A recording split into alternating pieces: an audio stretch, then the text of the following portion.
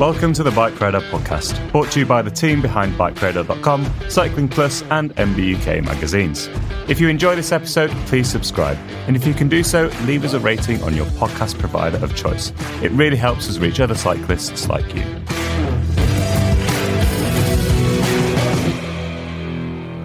Hello and welcome to the Bike Radar podcast. My name is Jack Luke and today I'm joined by two veteran mountain bike racers who are going to talk us through all the kind of various formats of mountain bike racing that are out there, why they're good, who they're for, and what you'll need to get started. In front of me today is Rob Weaver, former mountain bike downhill World Cup racer. Is that correct, Reeves? Well, yeah, sort of. I went to a few. I wouldn't say I really raced them. A taker-parter.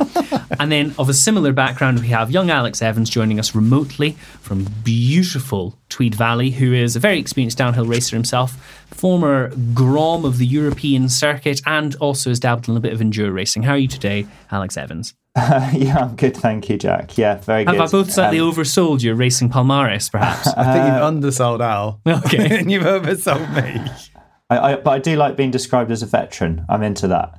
Well, I'd I'll definitely take that. say that's true these days. Well, I mean, technically I am a veteran now. If I was going to go and do a race... Really? Yeah, I would be a veteran. Yeah. Despite your youthful looks on paper. I mean, I dress like a 14-year-old. Is that what you're saying? Well, you dress just like a downhill racer is what one could say.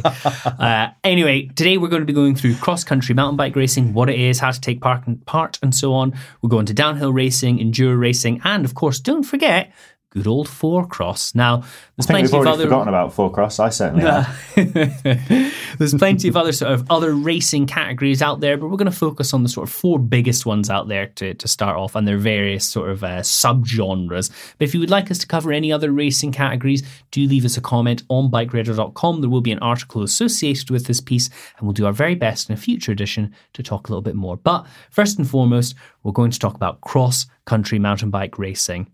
And with that, we'll go straight in.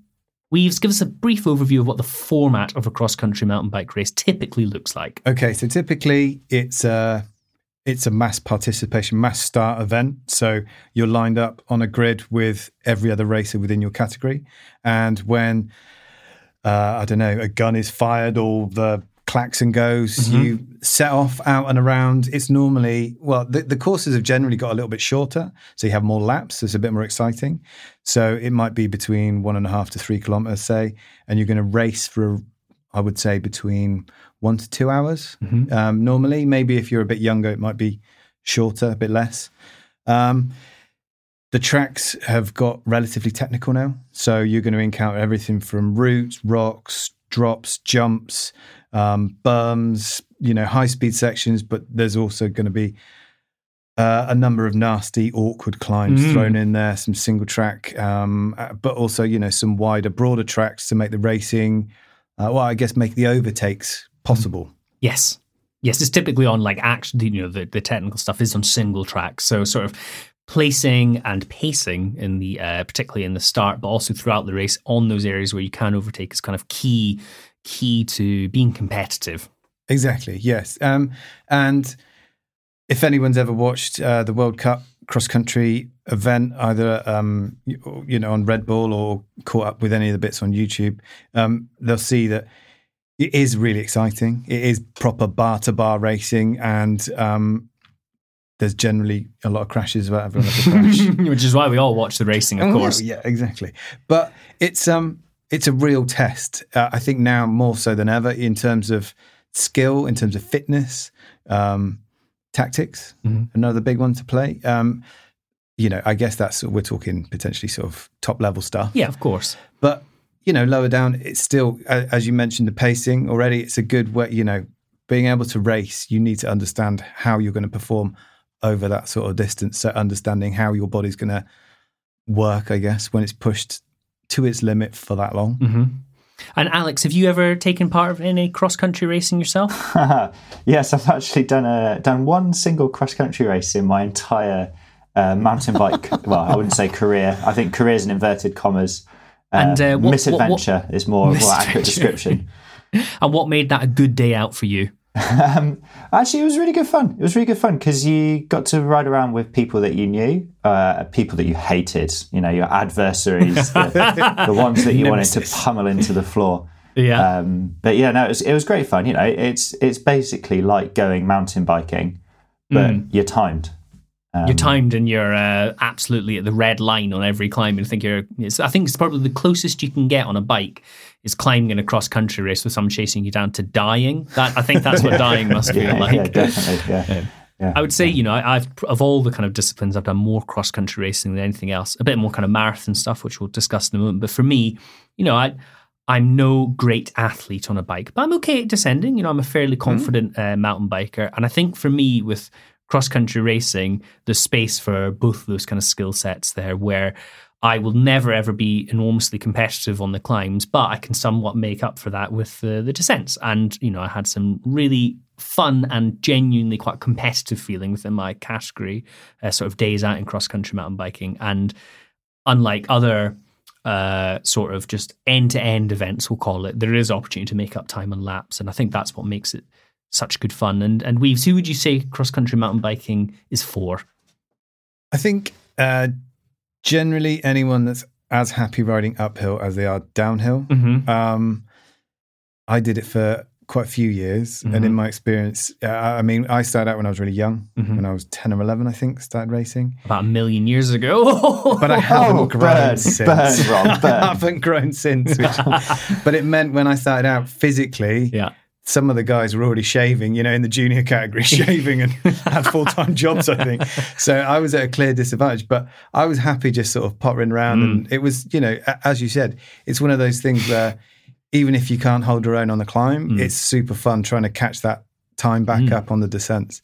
So I think it's for pretty much everyone. And there's categories, you know, that will cater for all age groups and all the way through. Obviously, if you want to take it super seriously, it's the only mountain bike Olympic discipline. Yes, if there's any budding Olympic racers on our listeners, then this is the one for you. Yeah, it's interesting as well because it's one of those, because it's an Olympic sport. It kind of leaves with it like a legacy, I guess.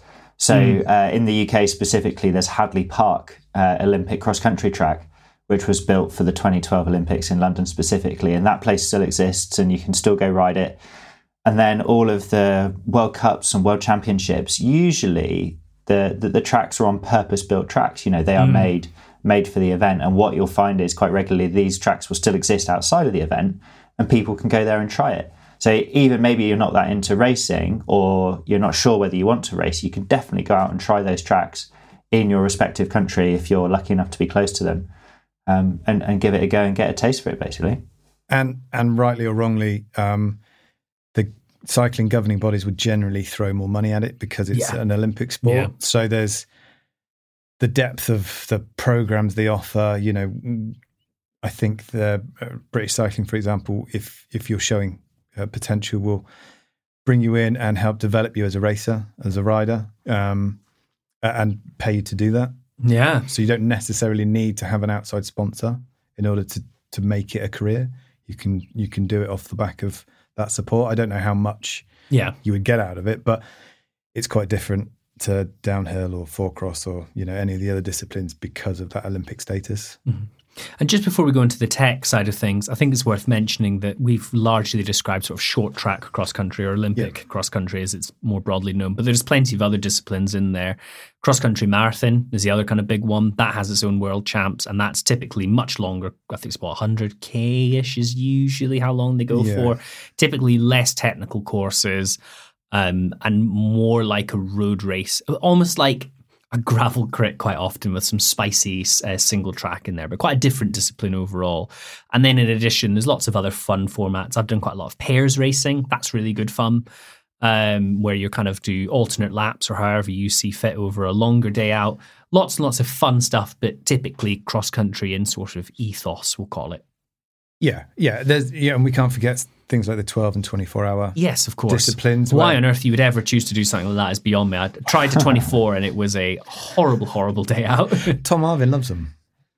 Especially in the middle of winter at the Strathputher. Yes. Good Lord. Yeah.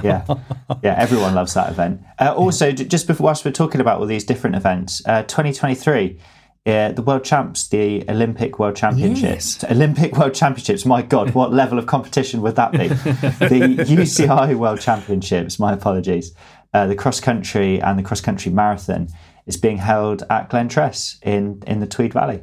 Which is about 10 minutes from your house, isn't it? So you'll be is, racing now. Yeah, I'm You get going to free be entry, there don't at you? the Olympic World Championship gold medalist Go take his cross-country checkbook. marathon. Sign on the yeah. day. He's going to be the one popping the champagne at the end, or kind of like the sort of guest celebrity. Oh, handing out the prizes. Exactly. Oh, Biggest right. name in the Tweed Valley, Alex Evans. And then finally, let's say you really want to give cross-country racing a proper whack. What is the kind of ideal cross-country bike? What are we looking for to get started with racing? Well, I think this is what's really good about cross country is it is one of the more accessible sports or sort of genres within mountain biking, simply because you could get away with a fully rigid bike and race on these tracks. That they are, you will take a bit of a battering, but even if you've got a hardtail with a short travel suspension fork on, you're going to be totally fine. You'll be able to race. So, I mean, the top men and women will race generally nowadays on full suspension bikes, short travel full suspension bikes. But yeah, anything that has enough or wide enough gear range that's going to allow you to climb and descend comfortably, and maybe nowadays include a drop of seat post potentially, just to make those technical sections that bit easier. It's definitely sort of testament to how much spicier the riding's got these years, where cross-country bikes are much, much more capable, whereas previously they were kind of more inspired by road bike geometry. I mean, that's a bit of an overgeneralization, but it tended to be more sort of, like road bikes off-road back in the day. Alex, any closing thoughts on cross-country? Do you think you have any on the horizon? And if you were going to go out and do a cross-country mountain bike race, where would you find information about them? Oh, well, you could go on British Cycling's website, would be a good place if you're based in the UK. If not, your respective cycling body will have a calendar and it will list all of their events. Similarly, Roots and Rain, which is quite a popular results website run by, he still races actually, a chap who used to race back in the day. And it's a good kind of resource. Thoughts about cross-country racing? Wow, blimey. Just go there with a big smile. Just be happy. That's great vibes, Alex. Yeah, absolutely. Might not leave with one. No, you might not, but you will go there with one. You might have blood trickling out your ears, but you'll be fine. Yeah. Breathing out of your eyeballs. Yes. Actually, I'll give a little plug. Actually, speaking of Glentress, I think the best cross-country race I've ever done was the Glentress 7. Did it 3 years. Did it for 3 years. It's an excellent pairs race, or quads if you prefer. Very, very good day out in the Tweed Valley. Anyway, now we'll go into downhill. Bit of a, I don't know what to say, a passion of both of Robin Weaver and Alex Evans, both former downhill racers, although maybe would tickle the odd one these days. But Alex, we'll go for you this time. Explain to us as kind of briefly as possible what a downhill race is, what format it takes, and so on. Well, Jack, I don't know if I can do it briefly because I do like to ramble on, but I'll give it my best go. Downhill is basically an A to B race that's gravity fueled. So the way to the top isn't timed. It will usually be assisted via a shuttle or a chairlift, a Land Rover, whatever, bus. And the most important bit happens from the start line to the finish line. The start line's at the top of the hill, the finish line is at the bottom. The course is taped, so you have to go down one single course between the tape without exiting the tape, very important, to the finish line. And it's timed, and riders go set off at set intervals and get to the bottom, and the fastest rider to the bottom of the hill wins, basically. Yes, essentially a downhill time trial. Yeah, absolutely. That's probably how briefly I would describe it. Like downhill skiing. Like downhill skiing, yes, like downhill skiing. Loved it when you used to see skiing on like a Sunday on telly. Like Still on Ski Sunday. Yeah, love it. Absolutely love it. Still on, mate. Is it? Yeah. Well, not now, it's June. All right. Oh, yeah. And in terms of the courses, Weaves, downhill racing, probably the gnarliest of the disciplines out there. What could one expect on a typical downhill course? Well, I suppose it depends at the level you're competing at, but generally you're always going to have roots, rocks, big jumps, lots of turns. Obviously, that's partly where it makes it really challenging, is to make time up in the turns. There might be awkward features or sections of track where it really pays off if you're good at reading the terrain, understanding which line to pick and how to do it as fast as possible. Some people might jump a section, others might find a different way around it. And it's those sort of challenges that make it, make it so interesting and make it as tactical almost as cross country can be, but in a slightly different way. So kind of extending on that, like the tactics are really, really easy to see at tracks like the Fort William World Cup, for example, that's super long, really physical in terms of how rough it is. So your muscles are getting beaten up. And then at the bottom of the track is a massive long pedally section. So the riders, and also there's a long pedally section at the top, and there's lots of different bits in between. Actually, Fort William's just really difficult. But basically, you kind of have to like have your tactics. Do you go off the start line as hard and as fast as you can, try and make up all your time, but then be absolutely knackered at the bottom? Or do you conserve energy at the top to try and save some so that you can go harder at the bottom? And there's like quite a lot of that in downhill racing. Where do you expend your energy? Where do you save it? And equally, there's like risky lines. There's really risky jumps and rocks and all this sort of stuff. Do you take the harder line, which is usually faster, and risk either crashing, your bike getting blown up, or you're making a mistake? Or do you take the slightly easier line that's probably going to be slower, but you don't take as much risk? And you've got to be able to finish, right? If you don't finish the race, then what was the point in starting? But equally, if you don't win, what's the point?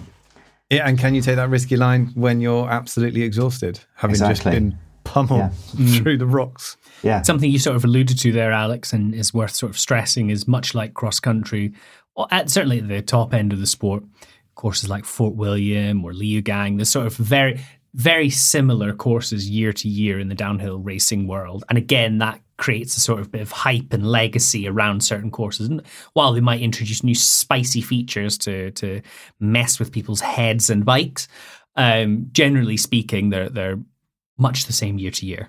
Yeah, they don't. Yeah, there's tracks like, as you mentioned, those two already, but also Mount St. Anne, which has been on the calendar for, I think, 21 years. Long time. Yes, long old time. So stuff like that doesn't change a great amount. Sometimes they might run it from a slightly different start point, but it's really interesting and cool to see how the different riders, through the generations are approaching the same tracks. Absolutely. And actually, while I have you both, we'll start with you, Weaves.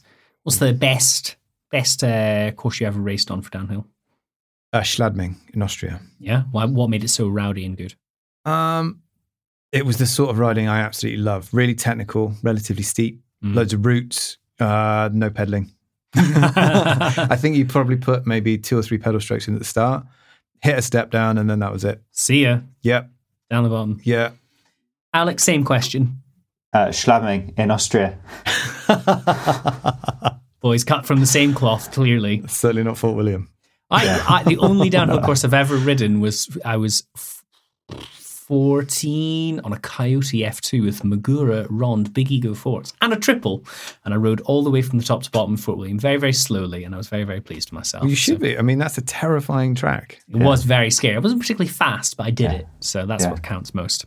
Now, I think if anything, it's probably harder back then than it is now. I just remember it being insane. Like my first World Cup there was back in 2004, I think it was, and I was just a junior racer, just a little kid basically, and my God, I didn't know what to do with myself. It was just so hard.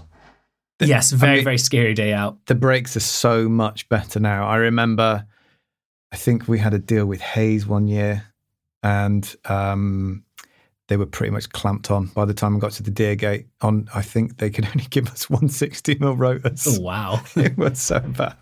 We'll come back onto the sort of tech side of things in a moment, but we'd say, you very much, something you're both very passionate about, but what is it that makes downhill racing so particularly good for you? I think it's that level of excitement that it creates and the tension, because it's normally it's the fastest person that goes off last. So you are sort of waiting there to see if the next person will better them in theory, they've already qualified or seeded, so they should be faster. But someone might have had a bad run in the rain, or it might have had a mechanical in the seeding or qualification and been quite far back. So they've put down a heater, and the next person is really up against it to try and beat it. So I think it's the tension it creates, and when you see it up close and personal, just how good the top riders are. It is that. I think it's really easy to normalise when you just watch it on the TV, and then when you see it in person, and the features they're riding and the speed that they're carrying over those, you do realise just how incredible and how skillful those boys and girls are. Yes, Alex. Yeah, I mean, totally agree. Like watching a race is a top level race is absolutely amazing. But then even competing, you say you're just doing a local race. I mean, you come down and you're like, oh my God, what's my time? You've either had an amazing run or a terrible one, but you still want to know. And then you're with all your mates, and it just feels absolutely awesome because there's a real community there. Like the downhill community is a proper, nice, friendly, welcoming, lovely place. You could just turn up to a race and you could be pals with people, and it's amazing. It's really cool. And if you get into more of it and you end up start traveling around, you generally see the same faces week in, week out, and you do make lifelong friends from it. Yes. I'd say just from a kind of a punter's point of view and a spectator's point of view, I think downhill is one of the finest spectacles in cycling. It's truly, extraordinary physical talent, technical talent on sort of the racing. It's really hard to see on TV or video highlights just how mental these courses are and how fast they're going. But the kind of the vibe of the spectators as well is always pretty entertaining. Particularly somewhere like Fort William, where it's a bit of an outdoors party filled with people with a fear of dehydration. It's and midges. It's quite an exciting place to be, and I'd highly recommend, if you can, watching a downhill race in your life. And you've sort of alluded to it there, but who is downhill racing for, Alex? Well, it's down for the person who wants to really push their limits would be probably the best way of describing it, both physically and mentally.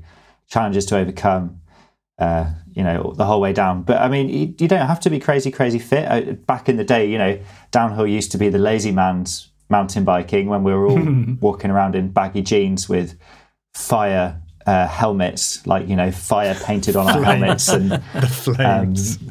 Flames. That's the one. That's what I was looking for. Yeah, fire helmets, no extinguishers. Walking our downhill bikes up to do a 30-second track. Again and again and again ad nauseam.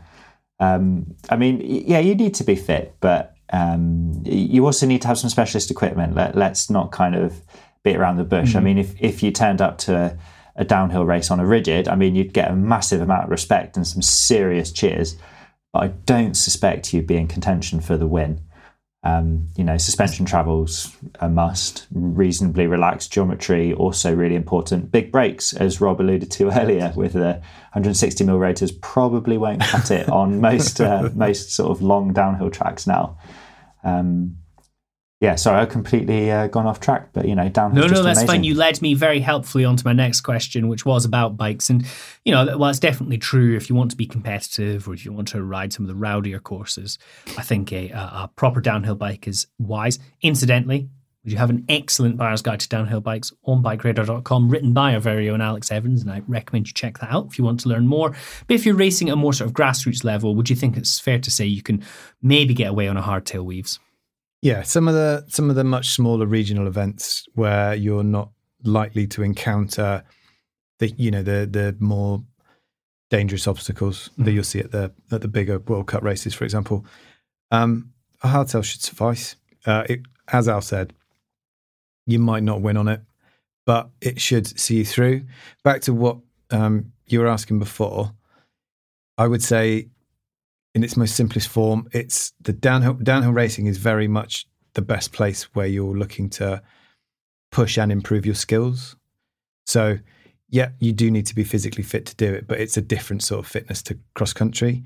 It's so skill based, I would say, so skill orientated so much towards the skill level that most people who are looking to enter should be able to get away on a hardtail, but they're going to have a better time on a full suspension bike. Definitely. And then finally, in terms of kit, there is one sort of mandatory thing which you wouldn't expect in most other types of racing, and that is, of course, a full face helmet. Yep. So there's a full face helmet. There's standards at which that needs to meet, but most big manufacturers will list everything that it does, and most races will tell you what standard it needs to meet, so you can double check all of that. Other things to make life easier, disc brakes are a big thing. I know they're pretty much commonplace. Yeah, pretty much everywhere. But if you've got a cheaper bike and you're looking to get out there, but you have the opportunity to upgrade, a good set of brakes and a good set of tyres will make life at a downhill race far, far more enjoyable. Absolutely. And then, of course, if you would like to be safe, knee pads, elbow pads, and back padding, even a neck brace possibly, all a very good idea. Finally, if one wanted to get into downhill racing, where would I find information for that, Alex Evans? I mean, it's going to be the same answer as last time, unfortunately, Jack. There's going to be little imagination here. But, I mean, if you want to get inspired by mountain biking, you can head onto YouTube, and, there are so many awesome videos of people getting out there, and, give you ideas for the sorts of races that you might want to do and the locations that you might want to go to. It could be quite cool. Downhill in France, for example, would be an amazing search term on YouTube. You'd probably have your mind blown with the Leger World Cup, or, of races gone by in previous years, and that might be maybe your inaugural race. I don't know, you might get invited to race the Leger World Cup. Who knows how good you are? I certainly don't, and certainly won't ever be invited to go ride that race. But definitely have a check on the internet, have a look on the internet. But there's sort of, if you are looking to really step it up and you are at a decent level, it's worth looking at series like the IXS series, which happens in mainland Europe, where it really genuinely is a stepping stone up to World Cup level. And then obviously there's national level racing. So I would say the majority of countries with a national cycling body will have some form of national development or national race series as well. And then here in the UK, we're lucky. We've got people like Chris Roberts, who's really passionate about racing, and he helps across enduro, four-cross and downhill, and he puts on these grassroots level series. So it's relatively cheap to enter because there's no uplift involved. You just push your bike up to the top, and it means more people can have a crack. It's a very good scene that's kind of developed lots of fun series over the years, some of which have come and gone, but there's a lot more racing out there these days that you can do than 15, 20 years ago. So definitely. And I think it also helps that, I mean, I know we'll come on to this in a bit, but trail bikes or enduro bikes, whatever you want to call them, will handle pretty much everything that you're going to get at a regional almost, or maybe even a national level of downhill. So there's no reason why, if you have the one bike, you couldn't dabble in both. Absolutely. And that brings us on to enduro racing, which sort of, we'll say, exploded onto the mountain bike racing scene, despite sort of existing in the periphery for quite some time. Would we say 10, 15 years ago-ish, kind of really began to get pretty big. So, Rob Weaver, what is an enduro race? Where did it come from? Give me the lowdown. So, for starters, enduro racing, it's multiple time stages.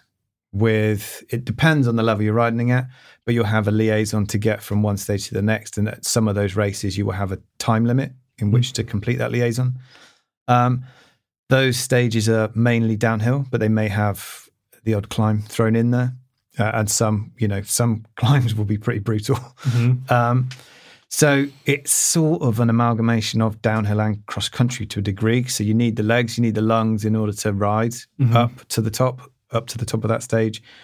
But you do need a lot of skill in order to descend as fast as possible, because as I said, it's a time stage. So you can ride with your buddies while you're on those liaisons, but just like in downhill, it's you by yourself individually racing on that particular stage at once. And generally speaking, with enduro, it kind of, there is an Enduro World Series, but, at any kind of event, you might have elements of a race which are included year to year, but generally speaking, it's sort of a course which is made up per year, isn't it? Yeah. So I think Al will probably know better than me because we're on the Monday after the last Tweed Valley or the first round of the 2022 EWS. So he'll be able to tell you how many changes they made from the previous year. But while they might go to the same location, generally they'll try to pick different tracks. Yep. Some might be the same, but it may be that they're running a slightly different order, or you've just got sections of previously used trails. So there is an element of freshness to it. And unlike in downhill, where you're just able to practice as much as you're allowed, practice as much as you physically can. I think in Enduro World Series, they get one run. You ride it, you get one sort of pass. Yeah, it's like a time limit you have on each stage, basically. And once you're up, you have to scoot on to the next stage during practice. I think there's a lot of the racing in France is all blind. You might be allowed to walk some of the early bits, but generally, you're riding blind, which adds a whole nother element to it. Being able to read the terrain and read it at speed, it's a pretty particular skill. Mm-hmm. One thing that's worth mentioning as well is that Enduro, of all the racing formats, is the one that lends itself well to and has sort of popularized racing on e-bikes as well. Where in sort of downhill, of course, it wouldn't make much sense. In cross country, yes, a little bit, but maybe not so much in sort of purer races. But in enduro racing, there is a whole other e-enduro kind of side of things. And that sounds like something that would be right up your street, Alex Evans. Well, it would be if it wasn't so unbelievably savage. It is absolutely brutal. Just like we said, it was just this weekend gone. It was the first round of the EWS here in Scotland. And we were chatting to enduro racers e-bike racers who were doing the e-bike race. And they were basically saying like the liaisons were so tight that they weren't even bothering to take their goggles off on the climbs so that they could make it for their next descent. And we watched some big name pro riders on the power stage, and the power stage is an uphill stage. And it's not too long, it's like 30 to 45 seconds, maybe a bit longer, I can't remember. But my God, they were making a dog's dinner of it. It looked absolutely savage. I mean, they were like breathing out of every part of their body that was able to inhale any form of oxygen. And, it was brutal. It was brutal. I can't remember exactly how many meters it was per lap. There were basically three laps of a set course. And the first and the last lap were the same, and the middle one was slightly different. And it was something like 3,000 meters of climbing, over 3,000 meters of climbing in a single day of riding. Sounds horrible. And they were, you have to use 3 batteries to be able to get around. So it's expensive as well. Very expensive, yeah, because a battery's, 800-900 quid, if not a little bit more. So it's quite a tricky one to enter, I think, as just a general consumer. Yes. But enduro, on the other hand, acoustic, because we're not allowed to use that term. No, that is on the banned bike radar word list. Just normal bikes, it's much, much more accessible. Yes. It's basically the name of the racing discipline, of the type of mountain biking that people have been doing for years. We used to say, do you want to go out for a ride? Yes. Okay. So we'd pedal to the top and then go as fast as we could on the way down. It's a really, really great format. It's brilliant. And Weaves, would you add anything else to it? What makes enduro racing so good for you? For me, especially, I think now, 2 kids and a busy job, it means I get to spend a ton of time on my bike. Yeah. You get to ride loads. Not that I've done loads. I've done a few. I did a really cool one in America, actually. Oh, yeah? What Very good vibe. Can't remember what it's called. It was in Mount Hood. So Pacific Northwest. Cool. Very nice place. You'd love it over there. I'm sure it would. Oh, yeah. Yeah. But nice and relaxed. Really good vibes. But tons of riding. 2 days where you're basically not off the bike.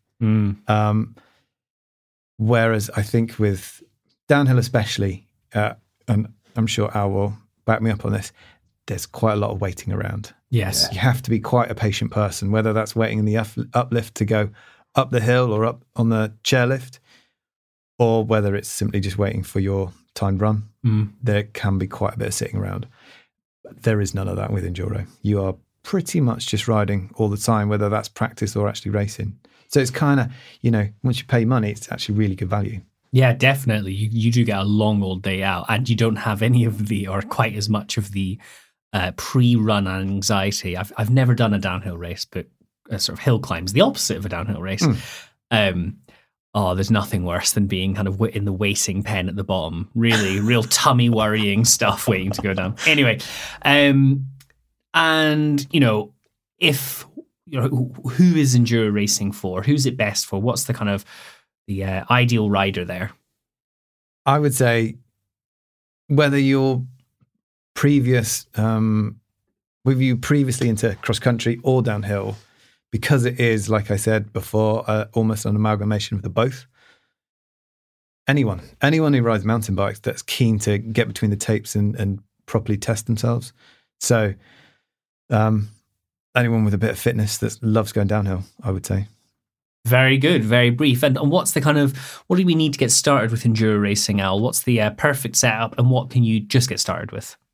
Yeah, so, I mean, you could get away with a hardtail quite comfortably on enduro races. You don't need the longest, biggest travel, lightest weight, most expensive enduro bike. Mm-hmm. It's quite often a hardtail category as well in many events. Yeah, definitely. And sometimes the hardtail guys are actually quite, they're surprisingly competitive in the normal bike category too. If you've got the skills. But yeah, hardtail with a reasonably long travel fork. Nice, thick casing tyres would definitely be recommended with grippy rubber, because enduro is the sum total of all of your race stages added together. So if you get a puncture whilst you're doing one of the stages and, you ruin your time, your chances of doing well, are severely limited, and you have to fix it and still get to the top of the next stage within the liaison limit. So, tyres are definitely a focal point. Full face helmet, I think they're not quite mandatory yet at national level racing. I could be wrong there. But I think it depends on the organizer. Okay, yeah. So, but I mean, personally, I'd recommend it. I only wear a full face helmet now, regardless of what I'm doing. Having teeth is nice, to be fair. Having teeth is pretty good. Yeah, definitely. Full face helmet, sticky rubber tires, reasonably long travel suspension fork, and then an ideal setup. You want to be looking at like a super lightweight, 160mm travel-ish full suspension bike with nice progressive geometry, steep seat tube angle. And basically what you're trying to do is balance weight and durability, because, if you're spending that much money, then cost maybe isn't going to be such an issue for you. See if you can get the best bike that you can afford, basically. That would be, what I'd recommend. Now, of course, if you want to find out what the best enduro bike is out there, do head to bikeradar.com. It's a category we dedicate quite a lot of time to generally. We've reviewed a lot of bikes in that category.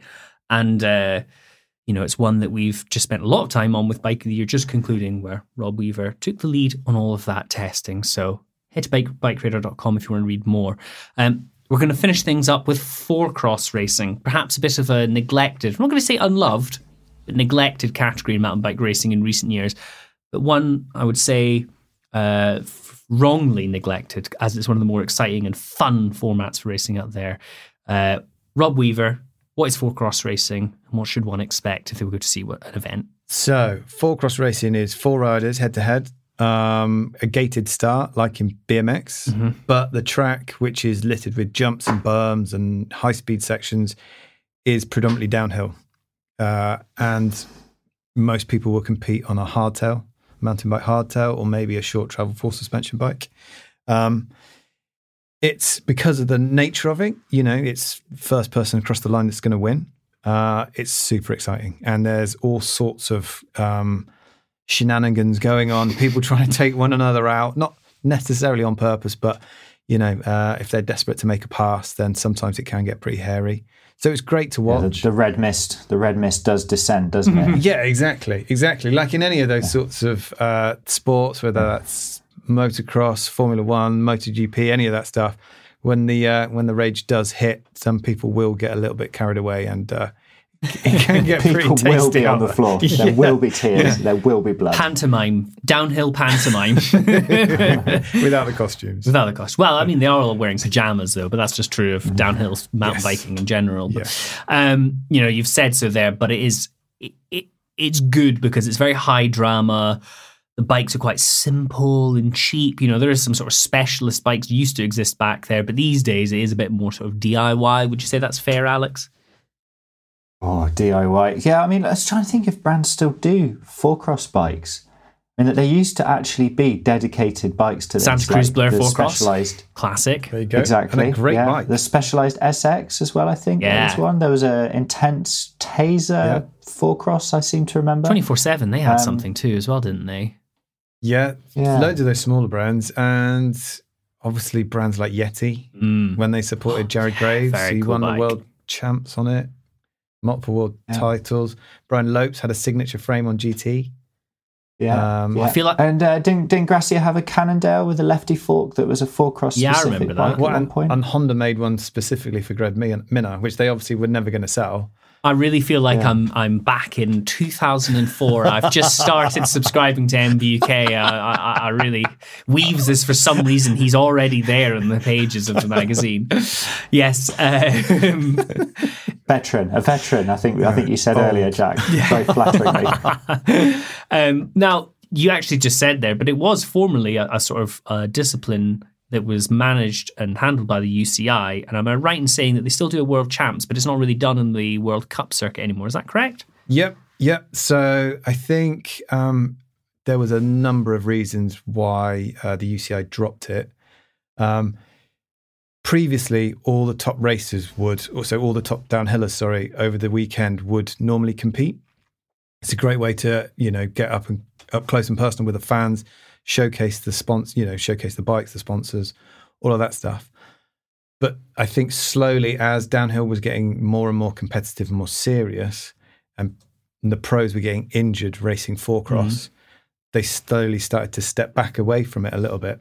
And also, because of the nature of the tracks and the maintenance they require, and they're generally not always open to the public, it was a lot of money for each of those venues to plow in for something they're never going to get any real return on, apart from at that particular event.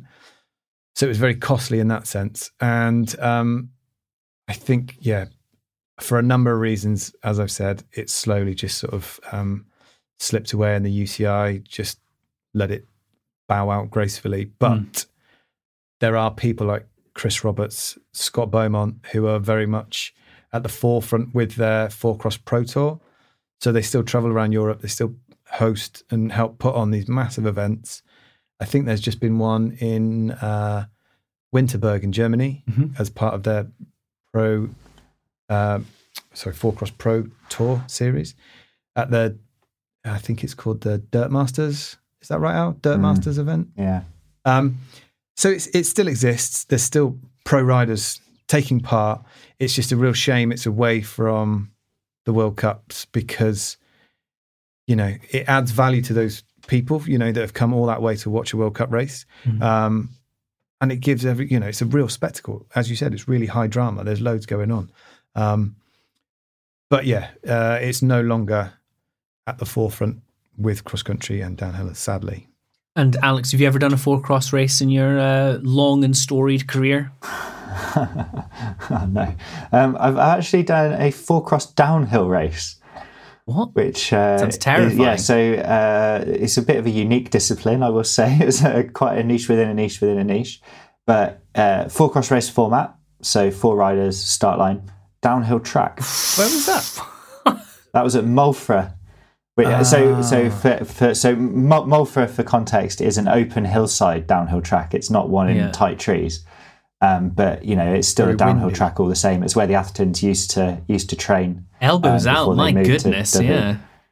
Yeah, and it was amazing. I mean, it was bloody incredible. It was absolutely awesome. Like a 3-minute downhill race against your pals that you're trying to basically push off at any given opportunity. Really good. So 100% recommend four-cross for lols. And we used to, when I was a kid, we'd go up the woods and we would build specific tracks in the forest that you could race four-cross on. Race is in inverted commas, but you'd make them wide, you'd build whoops, you'd build jumps, you'd be like, woo, yeah, this is cool. So 100% recommend, defo. There was actually a really good feature on 4Cross in issue 406 of MBUK. You can buy a back issue online. Digital copies are also available, and you should just subscribe anyway. But nonetheless, there was a very good sort of feature on the discipline as a whole, some of the legends of the scene, and also some of the coolest bikes that were kind of seen in 4Cross racing. It's definitely worth picking out some really tasty photos in there. I'll conclude this podcast by saying we have only covered 4 key disciplines there. Unfortunately, we didn't have time to cover fat bike snow racing or what other funny disciplines we've got. Bike packing, ultra distance racing, touring, fish packing. But of course, the mountain biking world is so much fun because of the breadth and depth of its various fun disciplines. But these are the key ones that you're most likely to encounter, and definitely the places to get started if you want to line up at the sharp end of the sport. I will ask just before we go, do we have any mountain biking racing on the horizon for you this year, Rob? I am going to compete in the Stone King Rally at the end of this month. So 6 days, multi-stages, each day. And where is that? I think we start in France. We dip into Italy, northern Italy. Sounds rubbish. Yeah. Someone's got to do it, though. So, yeah. Wow, that sounds great. What will we be riding? Tickle my pickle. A Santa Cruz Mega Tower.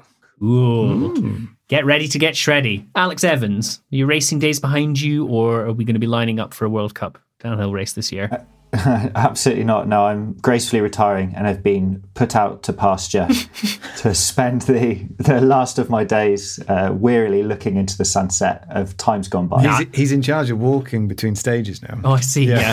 Speed walking. Hill walking. Hill walking. He's set up his own. He's got his own category.